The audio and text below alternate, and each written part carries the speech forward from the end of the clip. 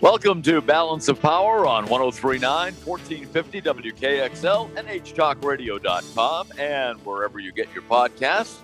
I'm Ken Kale, joined by our panel columnist and political analyst Alicia Preston, two-time U.S. Representative Paul Hodes, and former senior staffer and campaign manager Matt Robeson. Last week, we previewed it. So this week, let's cover it. And what were the big takeaways that you guys have from the California recall vote, which turned into a resounding win for Governor Gavin Newsom? Alicia, did we learn anything? If we learned anything, we should have already known it, and that is a couple things. Number one, the recall system of California is dumb. Number two, if you want to win in California and oust a sitting governor, don't pit it against a Democrat versus Trump-like, because that's what they did. And it was a really silly strategy. And Gavin Newsom, maintained his position. California's a Democratic state with very rare exceptions over the years of like an Arnold Schwarzenegger being governor and whatnot for other reasons.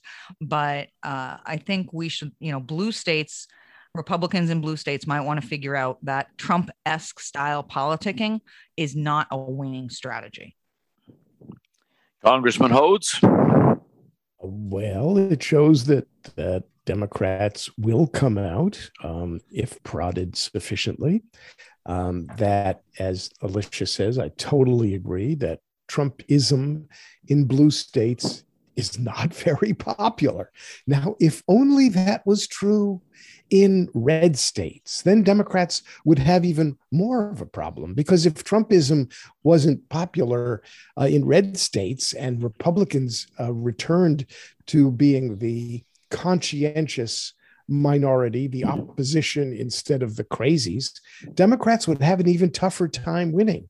So in some ways, it's probably okay that Trumpism is alive and well in the country. But I digress.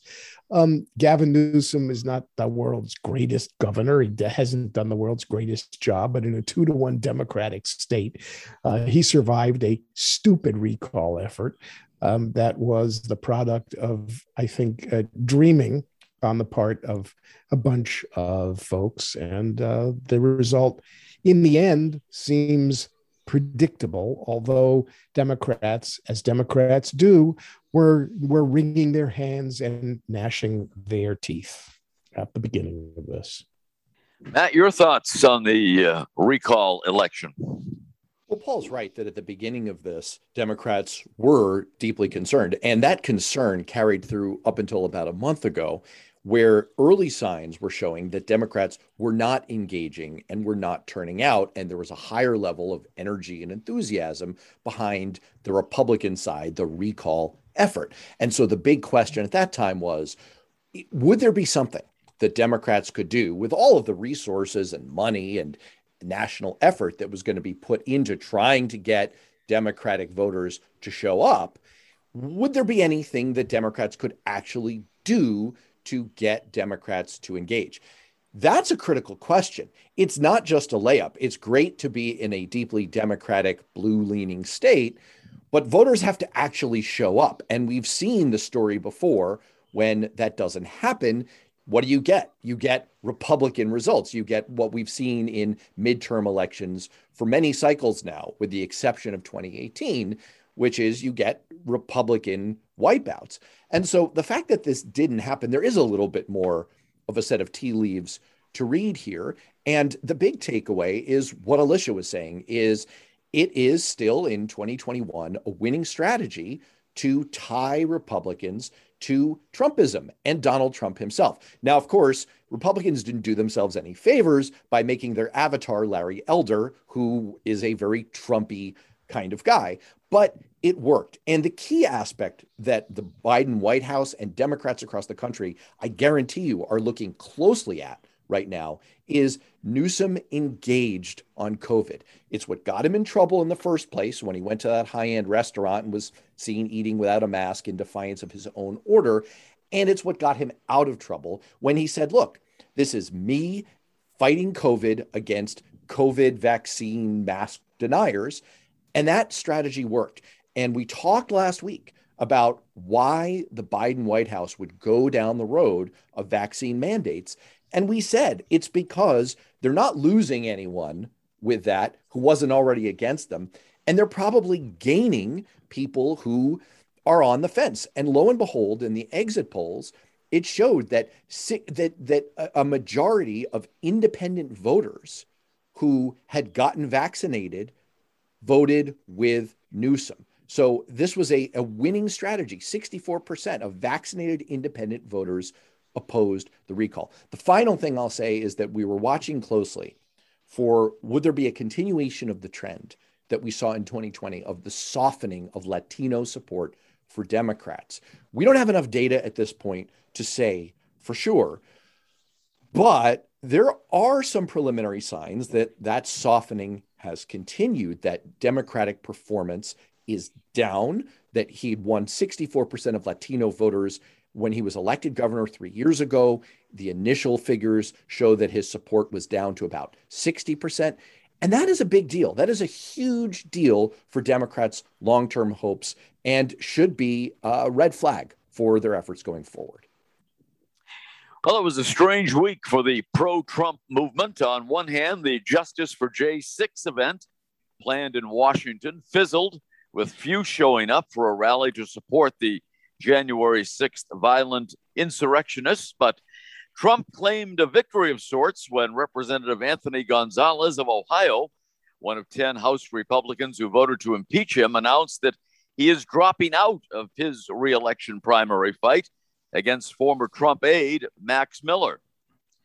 The reason, he says, is the threats of violence against his family and how unpleasant it would be to return to, and I quote here, a Trump-dominated House Republican caucus, end quote. So, Congressman Hodes, what can we draw from these two events? Well, there were some interesting pictures, certainly, on television about the January 6th re-protest. There were about, I don't know, maybe 50 or 60 or 75 people milling about in T-shirts and short sleeve shirts and shorts and smiling and beaming. And they were facing an army of National Guard members in full riot gear, basically shoulder to shoulder, ringing the Capitol behind barbed wire and barriers made out of giant trucks and concrete. And the Capitol looked like it was protected against Armageddon.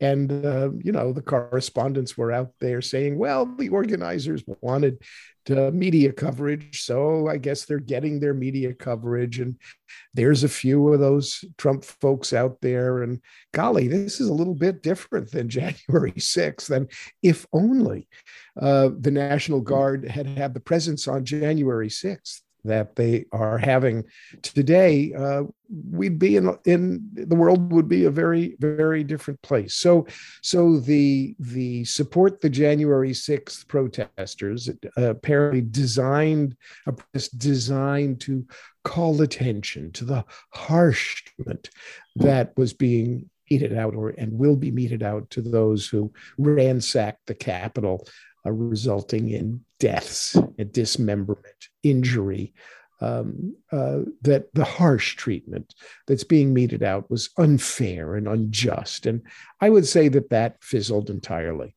Now, that doesn't mean that Trumpism is dead, and it doesn't mean that the Trump acolytes are done. It doesn't mean that the efforts of folks at every level to create havoc in our electoral system is done. Clearly, the unpleasantness in the Republican caucus is so extreme that even a right-wing representative found it too toxic for him to take. If that means it's a triumph for Trump, well, we'll give him that victory. Hopefully, it will turn out to be a Pyrrhic victory. And if in the primary for that seat, some Yahoo is elected who rides along on the wave of Trump-type Republican behavior, it will just add another idiot to the ranks of the Republican congressional caucus? Alicia?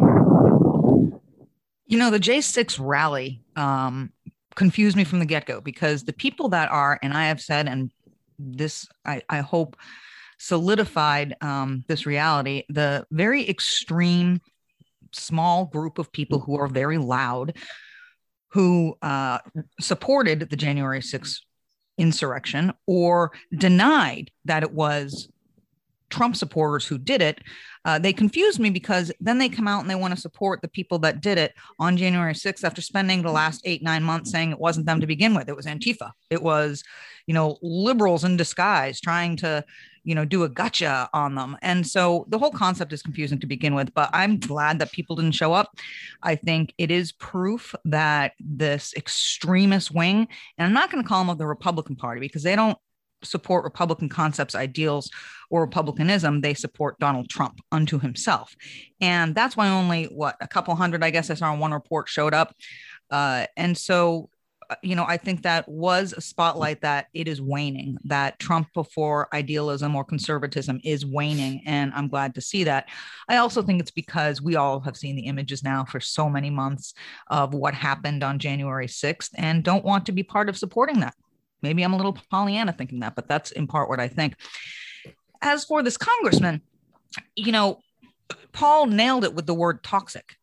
When we teach our children, if they're in an environment where it's toxic, where they're being bullied, where people are nasty, the most mature thing to do isn't to fight back. The most mature thing to do is just walk away from that environment. Why stay and participate in something that you can't do your job, you're unhappy, your family's being threatened? I'm not sure I would call it a victory for Trump that a sitting United States congressman says, you guys are so whacked, you're threatening the safety of my family. I'm peacing out. Have at it, guys. I don't think that's a victory for anybody. Can I ask a question?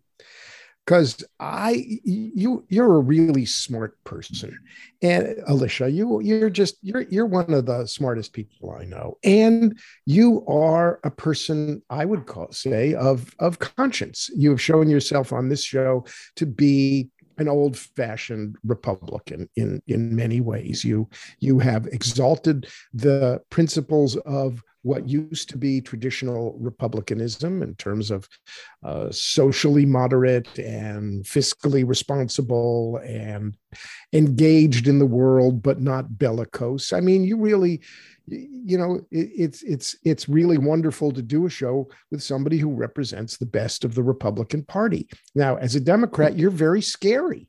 I mean, you're scary because the best of the Republican Party is really scary to Democrats, because Democrats are on the thin edge.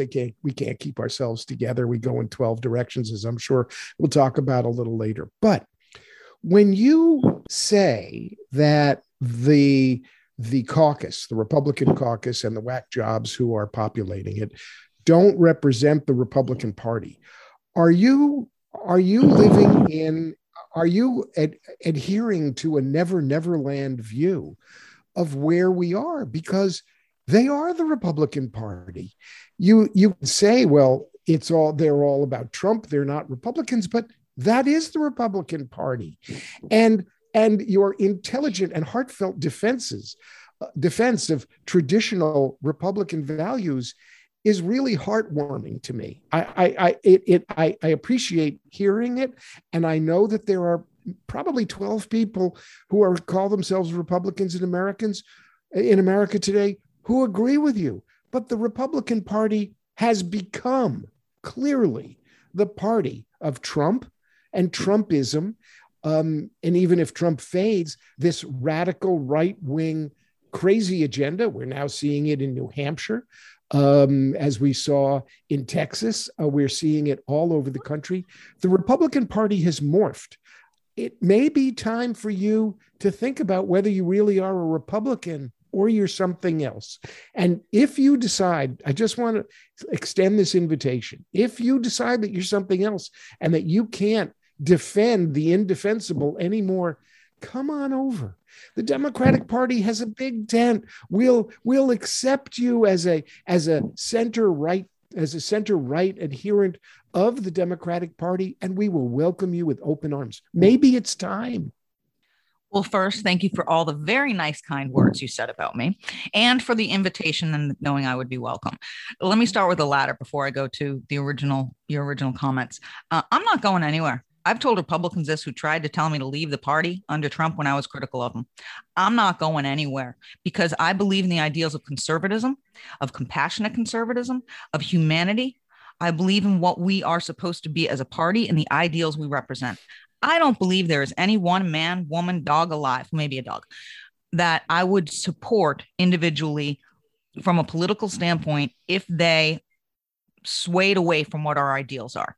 No matter how I don't approve of that politician's words, I guess what I'm trying to say is if a politician will support the ideals that represent what I believe we should represent, I can support that person. If a person doesn't, or they're not humane or kind, I'm not going to support that person. And I'm not going anywhere out of the Republican Party because I think there are more of us than the very vocal others who are not necessarily representative of our belief system. As for your point, which is well taken, look, I remember months back we were talking about Kevin McCarthy and whether, he had a problem. And the problem was, to have to follow the Trump influence. And I said, I don't think he's got the problem he thinks he has, because the American public is not in the same bubble in Washington, D.C. and in Congress. They're so insulated. They think that you got to support Trump or we won't get reelected. We got to support Trump or we won't get reelected. They think that that's real. I don't think that's real. I don't think the people that vote for them, the American public, are looking at that in large part because there's a good chunk of Republicans that are not going to vote 2 years later on the same things they voted on in 2020. They're not going to vote based on Trump. And did you support him? Did you not? Oh, that's where I'm going to place my vote. They're not, half of the Republicans aren't going to vote that way. And then, as we've said before, then you've got the others. You've got the people in the middle. You've got the independents who actually make all the decisions for who's going to be in Congress in this country, certainly in most states and in New Hampshire. Those independents are the sway vote, and they're not going to vote based on whether someone supported Trump or not. They may vote, if they supported Trump, they may vote against him. But there's not a lot of independents that are so diehard for Trump that they're going to vote against the person in that respect. So I think Washington thinks they have a problem they don't have when it comes to the support of Trump. And I think we're going to start seeing as elections start popping up in, special elections, and we've got in a year, we've got the 2022 midterms. I think we're going to see the influence is waning. It is not there. And Congress better follow step and understand what the American people care about. And right now, it's that food costs are out of control. It's that gasoline is out of control. It's that we've got a raging pandemic that's not going away. It's that we've got a refugee situation in the United States we've got to get under control and handle, both from the southern border and from the Afghanis that are coming in. And these are all responsibilities America has taken on. We got global problems. I know we're going to talk about later with our foreign allies. We got some big fish to fry. And whether 3 years ago you said you liked or didn't like Donald Trump, that ain't going to be on the ballot. Matt, your thoughts on the week that was for the pro-Trump movement? Well, I want to get to the point Alicia was just making, and it was really well said, but I think it's aspirational, and I know we're coming up on a radio break, so I may have to set this up and then do a classic radio tease. But look, in 1984, there was a movie called Breakin'. It was not a work of art. It was about breakdancing, and it was of limited commercial success. And apparently the producers of that movie thought it was such a great idea that they had to make a second one. It was called Breakin' 2 Electric Boogaloo. And I bring all this up because of Paul's point that the original violent insurrection was apparently such a raging success that the folks behind it said, well, we've got to bring this back. Now, there's a connection here to what Alicia was saying. The idea of a boogaloo became so inspirational to right-wing white supremacists that they named themselves the Boogaloo Boys. That's where that group gets its name. The idea of bringing back this explosion of insurrection. What I'm arguing is that Republicans have grabbed the wolf by the ears, and they have been trying desperately over the last 10 years, and especially over the last 5 years, to hold on, lest the wolf turn around and consume them. And I'm not as optimistic as Alicia is that they're going to be successful. We saw the first version of this with the Tea Party in 2010. Republicans intentionally and behind the scenes, this has been well reported, the former House Majority Leader Dick Armey was behind the money groups through the Koch network that created a grass tops movement to unleash the Tea Party and the summer of town halls and all of the ferment that created. And at first, Republicans loved it, this kind of grassroots enthusiasm rising up against the first Black American president. But it turned around, and that movement came to consume the Republican Party. We saw it with candidates emerging in 2012 and 2014 who were completely unpalatable to the majority of the American public. And we're seeing the same thing with the Trump movement now. Now, there are desperate efforts by Republicans to try to put that genie back in the bottle. We saw it just this past week that the Republican Main Street Caucus, a kind of business-focused traditional Republican organization of Republican members of the House, has tried to reform. Former Congressman Charlie Bass, who Paul knows very well, used to be the chair of that group, kind of moderate centrist Republicans. But it's not clear that they're going to be able to persist in this environment. And indeed, what we're seeing at kind of a grassroots level is this kind of unleashing of the Boogaloo Boys type culture in the Republican Party.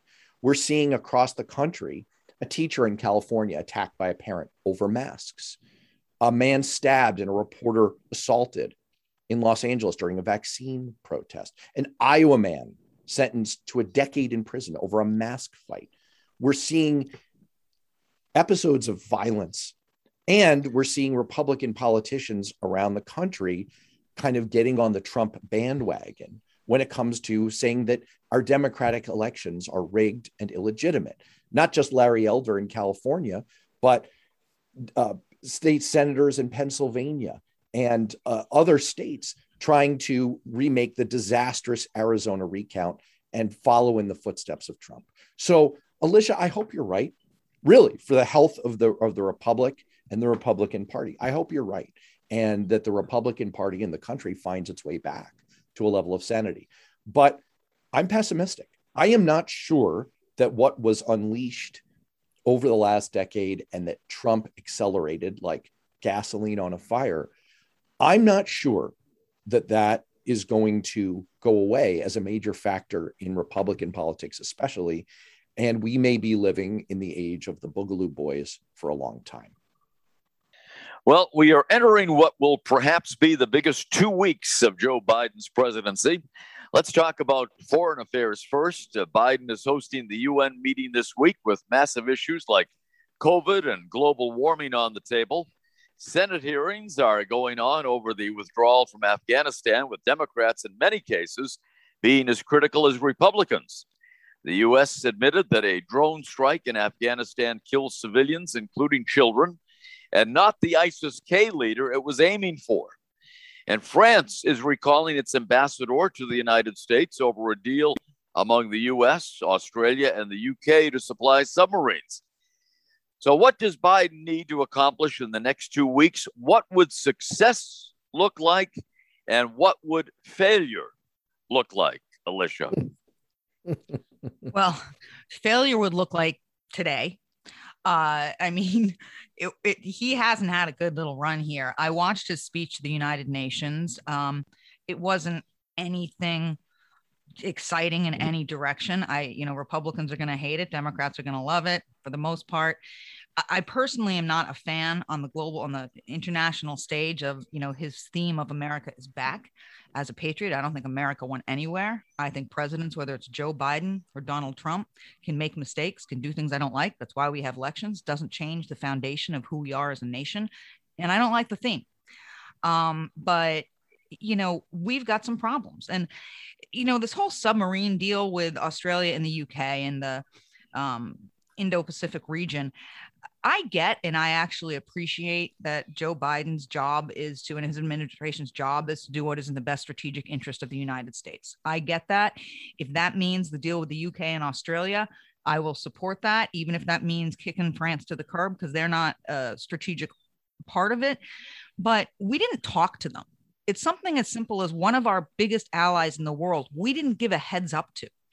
And Macron is mad. So he pulled his ambassadors out of both Australia and out of the United States. That's a big deal.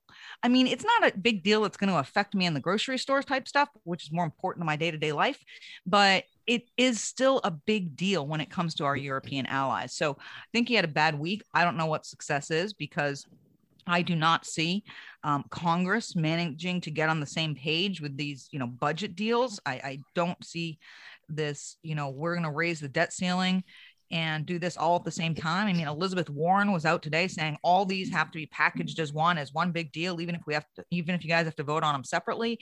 I don't, and we've talked about before, I don't like big deals like that. It's too expensive. There's too much going on in all these reconciliation bills and other bills they're looking at. I don't see a path forward for Congress in the next 48 hours. Nancy Pelosi said that's the critical time. So I think we're looking at a fall of failure for Joe Biden. Paul Hodes.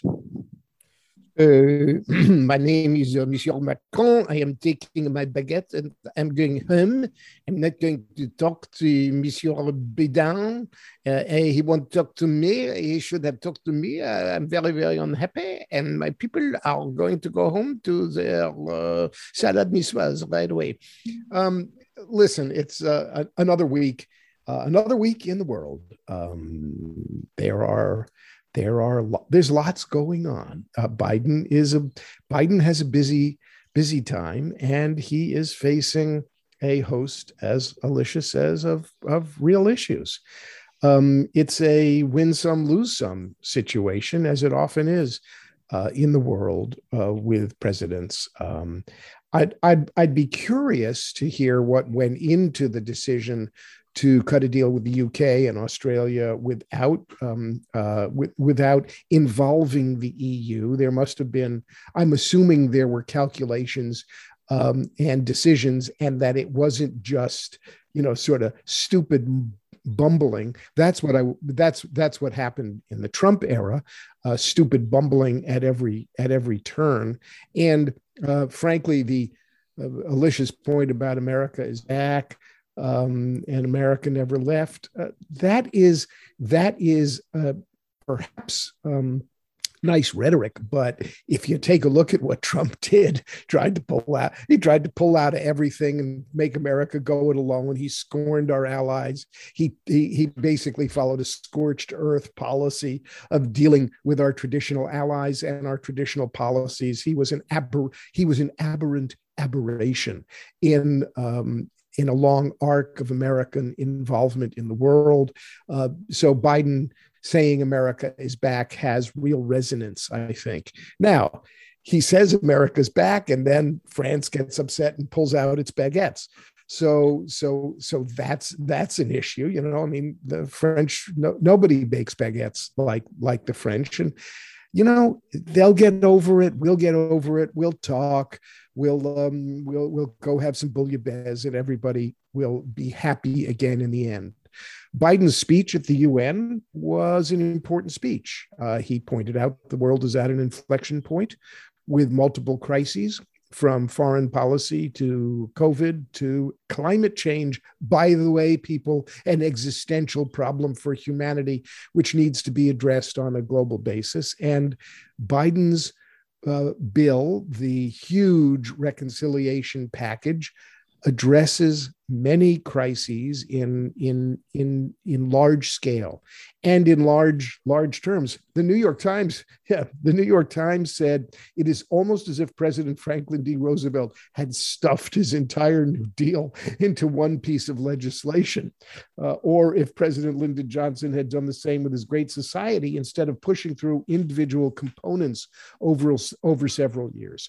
Now, the interesting thing is that perhaps one of the biggest challenges the president faces is within his own party, because we're Democrats and we don't belong to an organized party. We want to make sure that whatever happens, we are at each other's throats and threaten an agenda for the American people any way we can, whether it's left, right, or center, ranging from AOC refusing to allow the property tax deduction for upper income people to go through in a fit of progressive pique, or the moderates and more conservative members objecting to the size of the package.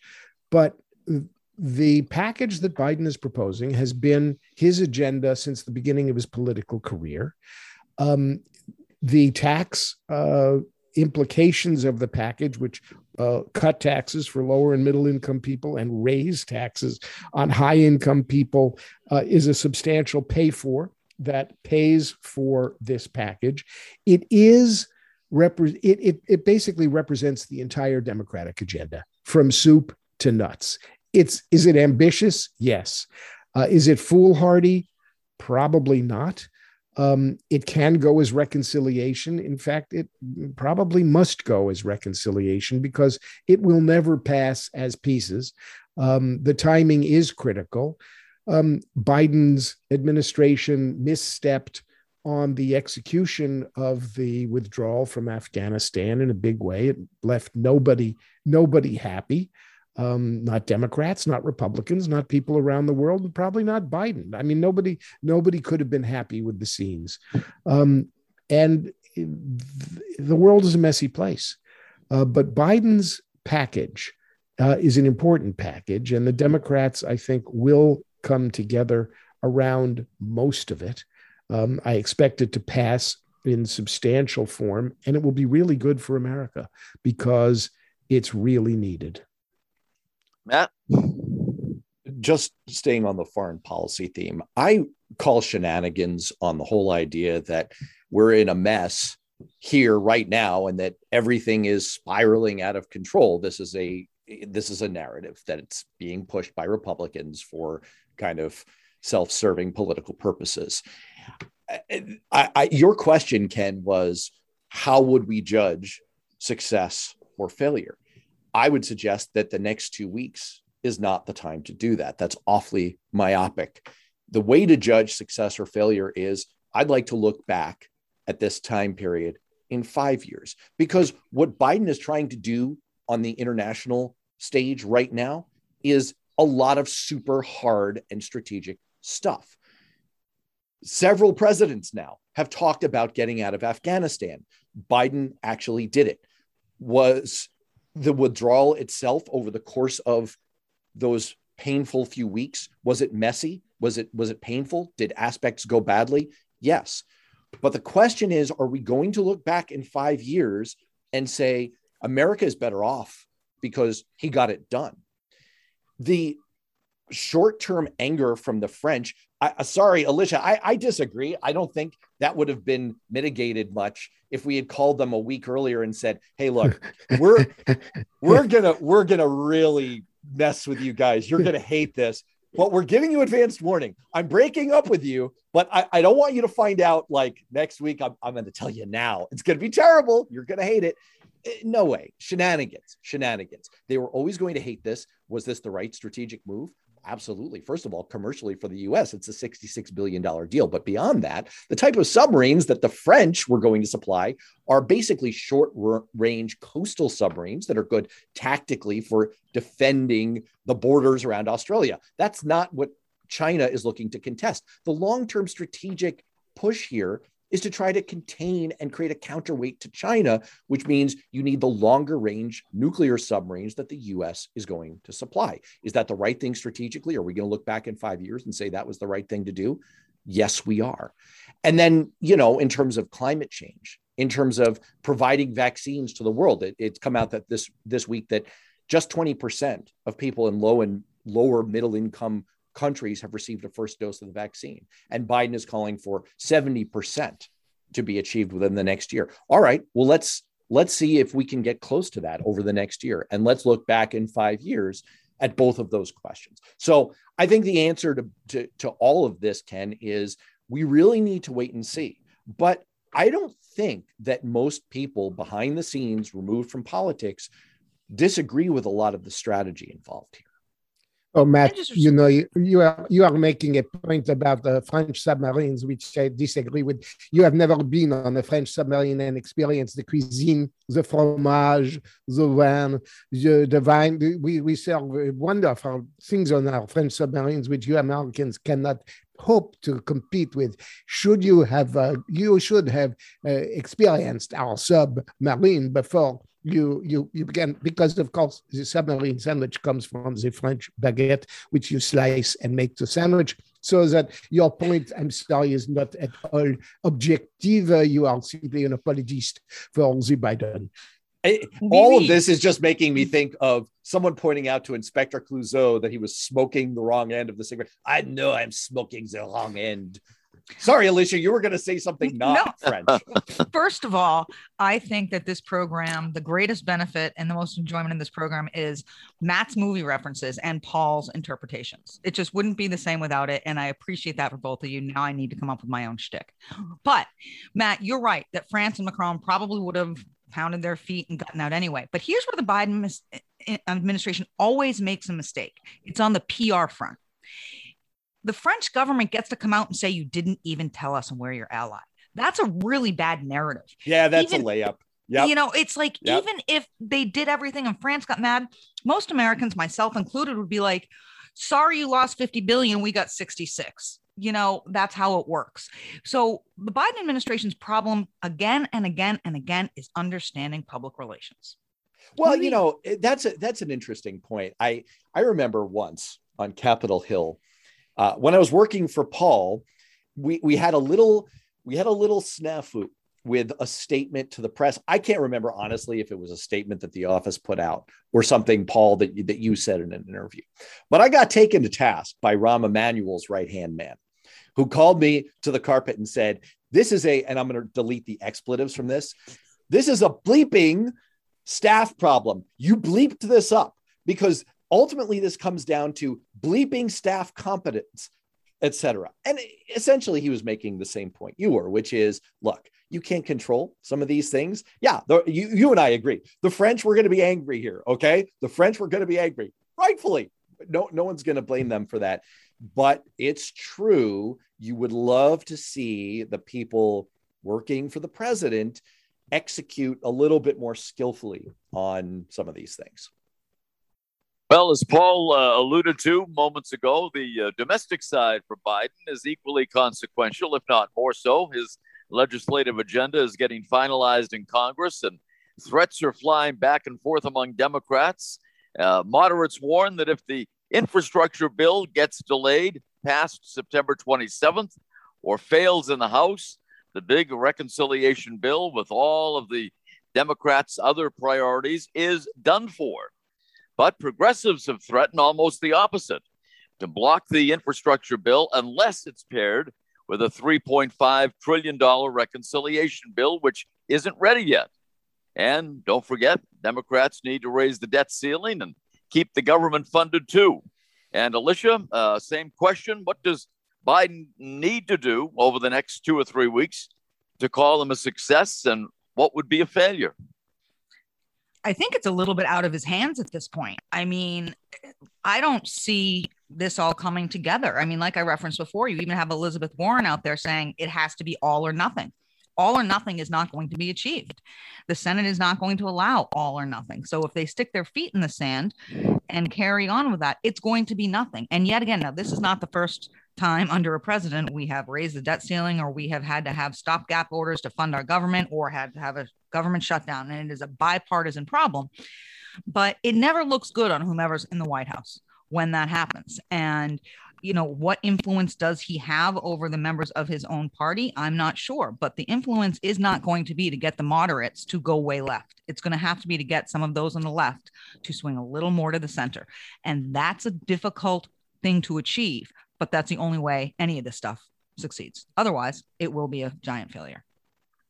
Paul, any additional thoughts? No, we're Democrats. We'll moan and gnash our teeth and wring our hands and fight, and in the end, Nancy will get out her big ruler and rap everybody's knuckles, whack, whack, whack, whack, whack, and people will line up, and some form of this is going to get passed, and it's going to be good for the country, and then we'll all look back and from history ongoing and say, my God, what a brilliant package that was, and what a great idea Biden had to use his power while he had it to actually do something good for America. Matt Robison? I agree with most of what Paul just said, actually, and most of what Alicia just said. I can't pretend to do the sound effect of Nancy hitting people with the ruler quite as well, because Paul's actually been in the room when Nancy Pelosi has been doing these things. And people, you got to believe this. I mean, this is inside the room information you're getting from former Congressman Paul Hodes. This is pretty tricky. To some degree, when you hear these kinds of stories coming out, Paul is right. There is posturing going on here.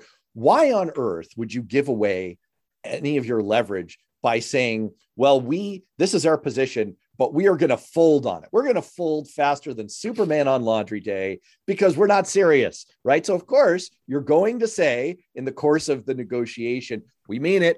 We will take all of this down. And there is a little bit of brinksmanship going on here. No one is sure quite how serious this is. I do tend to agree that when push comes to shove, this is going to all get done. But it is tricky. And Alicia is right. The direction that this is going to have to go is progressives are going to have to give here. Now, I think they know that. I think deep down they know that. The writing has been on the wall for a long time. They're not getting $3.5 trillion. They're not getting that. They know that. And they know that the infrastructure bill is a big win. And if they have any strategic sense, they need to give that to this administration. If the infrastructure bill goes down for real, if it's not passed over the course of the next year, if basically Democrats' unified control of all of the chambers of Congress and the presidency doesn't deliver anything, and they're running into the midterms with that, then they know, as much as they've kind of kidded themselves, like, oh, we can run smart campaigns on social media, as long as they know, the progressives know that they need this in order to have any hope of maintaining majorities. So I do think it will get done, but it is going to be a painful set of sleepless nights for Democrats over the next couple of weeks. And there is a chance that this doesn't all come together. Well, in the minute or so we have left this week in COVID, good news in terms of vaccinating children, with Pfizer announcing positive results from their study of administering the vaccine to kids 5 to 11. And after Defense Secretary Lloyd Austin announced a new mandate for the military, the number of troops that have received at least one shot, has gone from 76 to 89% in just 3 weeks. Any quick reactions from those findings? Yay. Yay. Yay. All good news. All good news. I'm looking forward to my kids getting vaccinated ASAP. And hey, folks, how about we all say it together in unison to all our listeners? We're all kinds of different political perspectives here. Can we all agree? Please, people, get vaccinated. Please Get vaccinated, please. Yes, get vaccinated. Please. And on that note, on that positive note, that'll do it for this edition of Balance of Power. For Alicia Preston, Paul Hodes, and Matt Robison, I'm Ken Kale. We'll see you next time on Balance of Power.